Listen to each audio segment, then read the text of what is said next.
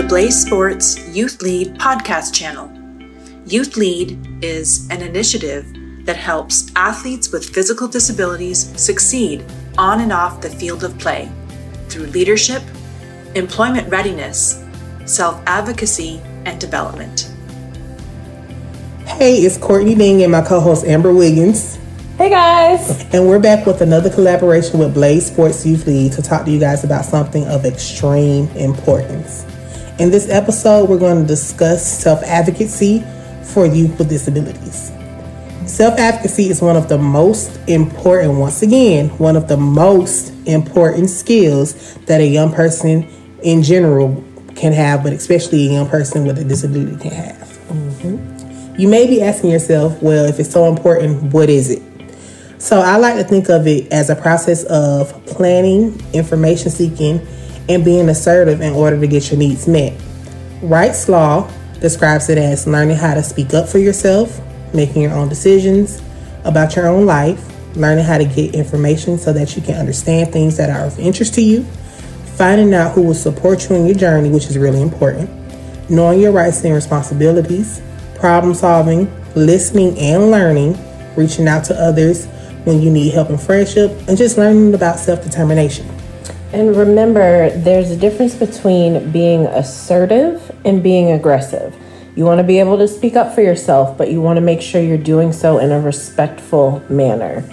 For example, we've worked with clients that needed accommodations for years now, and we had a client working with Amazon who was needing an accommodation set in place for her with having an extra break on her shift.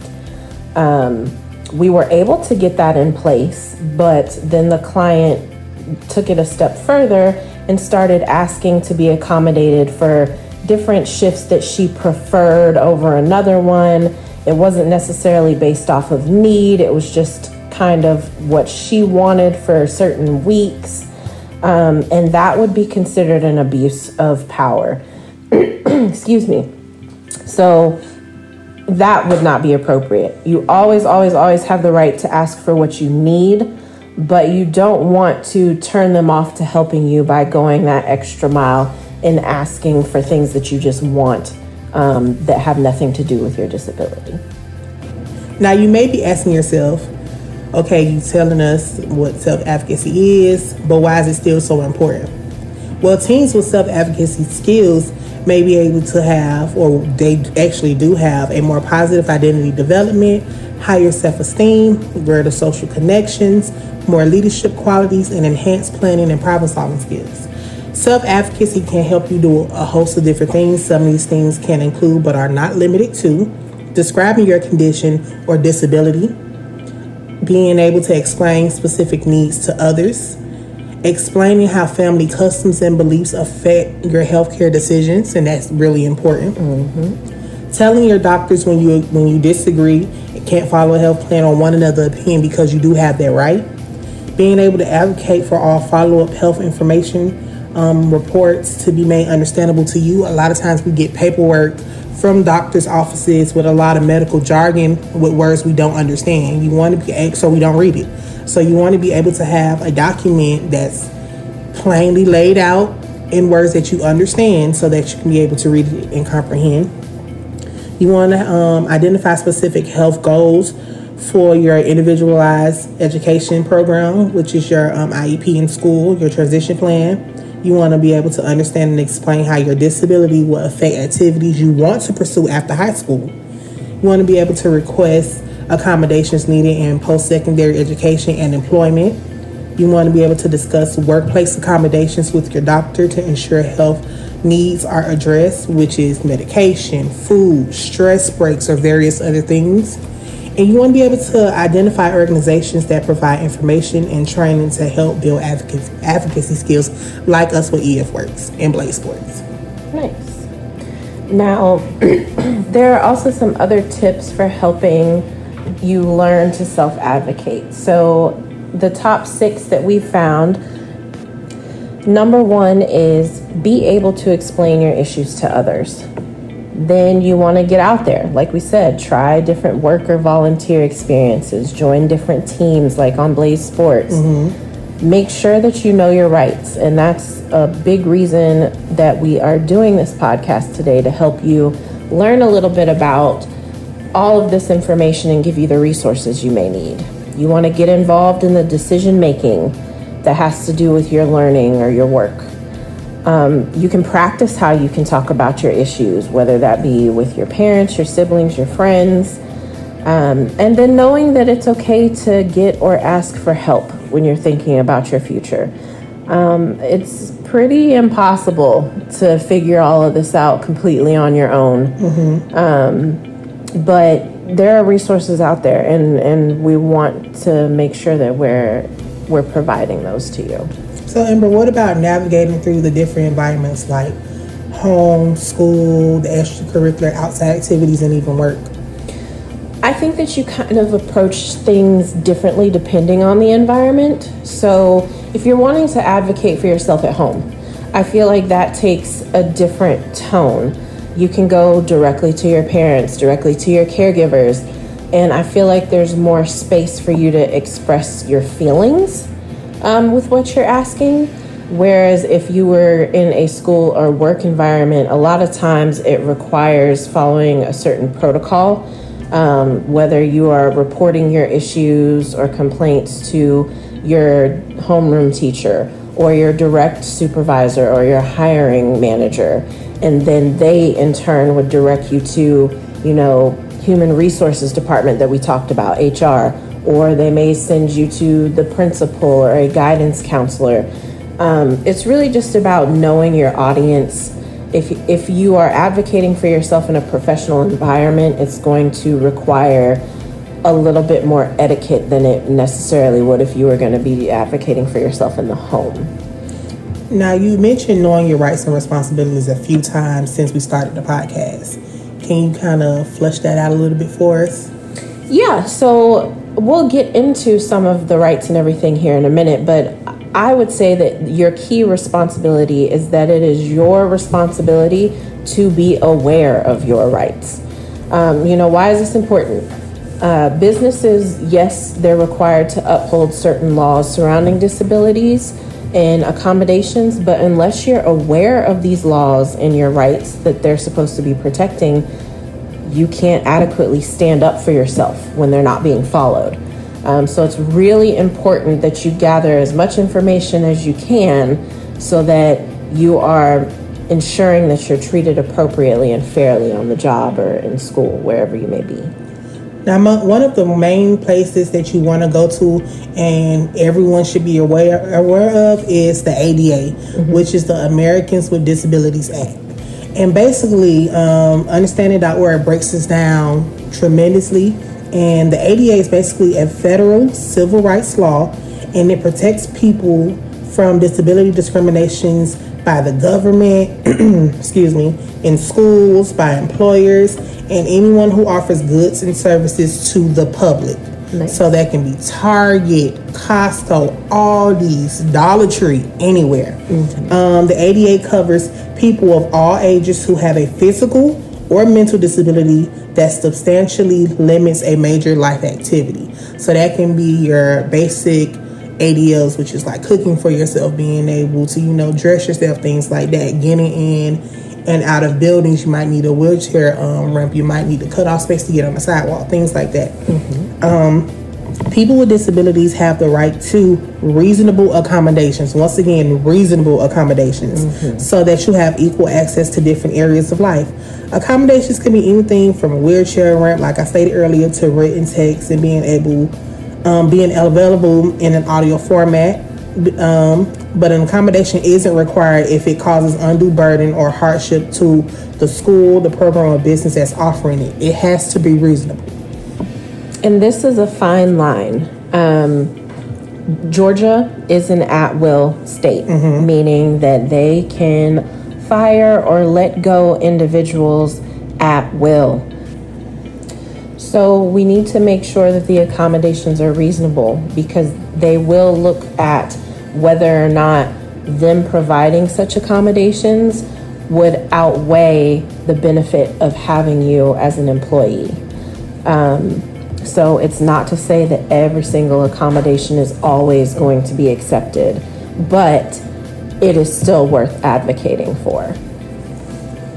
The National Collaborative on Workforce and Disability stated that youth with disabilities moving from school to community participation move from a system where they are entitled to services to one where services and supports are only available to those who establish eligibility. One byproduct of this shift is the differing definitions of disability held by youth in various adult systems. It's important for families and advocates to be aware that in a world of adult services and protections for people with disabilities, the burden is placed on the individual to disclose and, if necessary, provide documentation of that disability. So what does that mean? So basically, in school, from elementary to high school to the day right before you graduate, you are allowed certain services based off of certain restrictions and acts under federal and state laws. Schools have to provide certain things for you, whether you disclose or not, because of your parents and things that they automatically see. They might suggest to your parents. You just have services offered to you. Mm-hmm. Okay. Now, once you cross that threshold and you transition into that adult life, from college, from work to wherever, you have to, like we said, advocate for yourself. You have to be assertive. If you do not, you will not get these services provided to you. And when they mention that the definitions of disability changes for youth in adult systems, that is true. The definitions of a lot of different words change from when you're a child to when you're an adult. So you just have to be mindful of these things. The way you define a disability may not be the same way a disability is technically defined in the bylaws of that company. So you want to be careful of these technical terms. Mm-hmm. Good. And I think that segues us in a good way to exactly what accommodations are and how we go about them. Mm-hmm. So an accommodation describes an alteration of your environment, your curriculum format, or any equipment that allows you as an individual with a disability to gain access to content and or complete your assigned task. So examples of accommodations could be a lot of things. It could be getting additional time to learn new responsibilities, getting an ergonomic chair with extra padding or arm supports for your back, different ergonomic tools, handle buildups or any other tool adaptations, extra breaks to allow for stress management techniques, height adjustable tables and desks, magnifications of computer screens.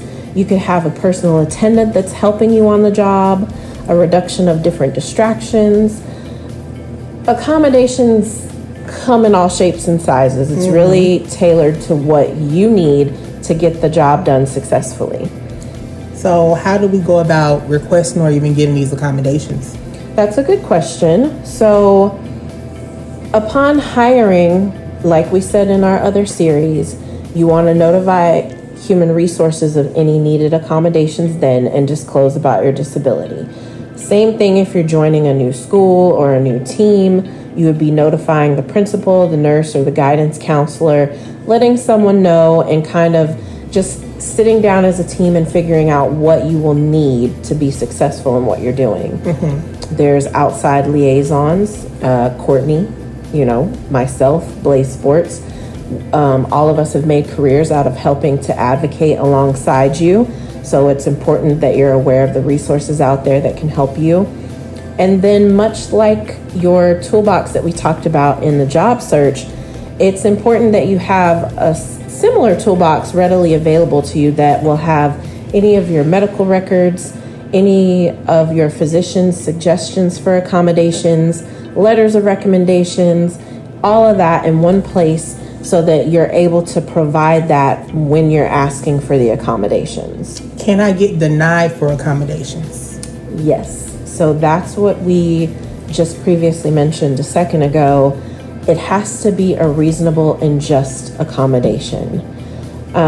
So if they've looked at the benefits, the pros, the cons, and they've found that it would be too expensive or too out of bounds for them to supply this accommodation and feel that either you're able to do the job or they'll have to let you go, that is them denying your request.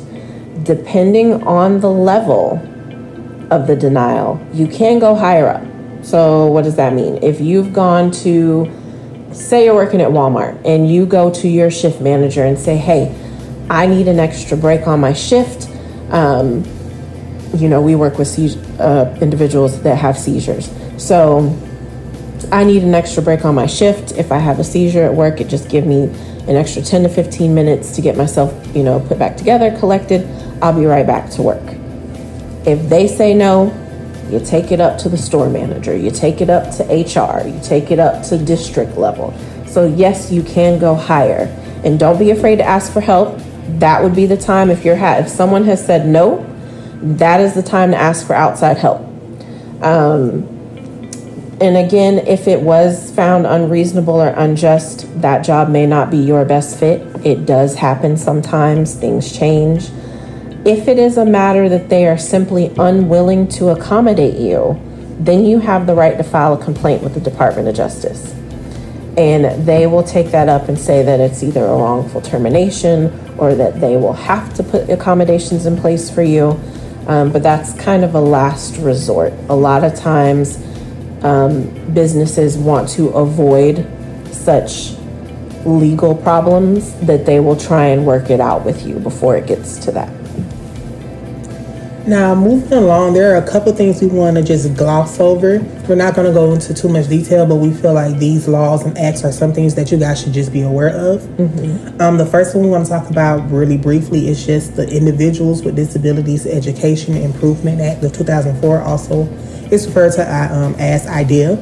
And basically, IDEA requires that by the age of 16, the IEP team, which we talked about earlier, the individual education planning team that you have at your high school or middle school level, they must determine what instruction and educational experiences will help you prepare for transition from school to adult life, whether that be going to work, going to a trade school, going into the services, or going into college. IDEA requires that parents and students be involved in all aspects of the transition planning and decision-making process. You never want to not know what's going on when somebody is planning the rest of your life. It's your life. If you don't want to do something, if you don't agree with it, advocate for yourself. Yes. Speak up. It's not being aggressive, it's being assertive. You know your rights. No one knows what you want to do and what you're capable of doing but you. Agreed. So speak up. Agreed. And when it comes to disclosing your disability, we just wanted to bring up HIPAA. It is the Health Insurance Portability and Accountability Act, created in 1996. And it was meant to protect individuals' medical records and your other personal health information. It gives you guys more control over who has access and how they can use and release your health records.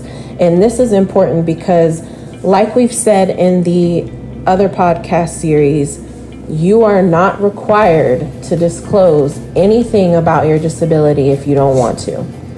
However, when you are seeking accommodations, you will be required to disclose the disability in order to receive them. That does not mean that your employer has an all-access pass to everything in your medical history. It is only what is relevant to the disability you are trying to accommodate. Mm-hmm. So we will have, again, links to these resources so that you can look into them a little bit more, but HIPAA will be very important for you.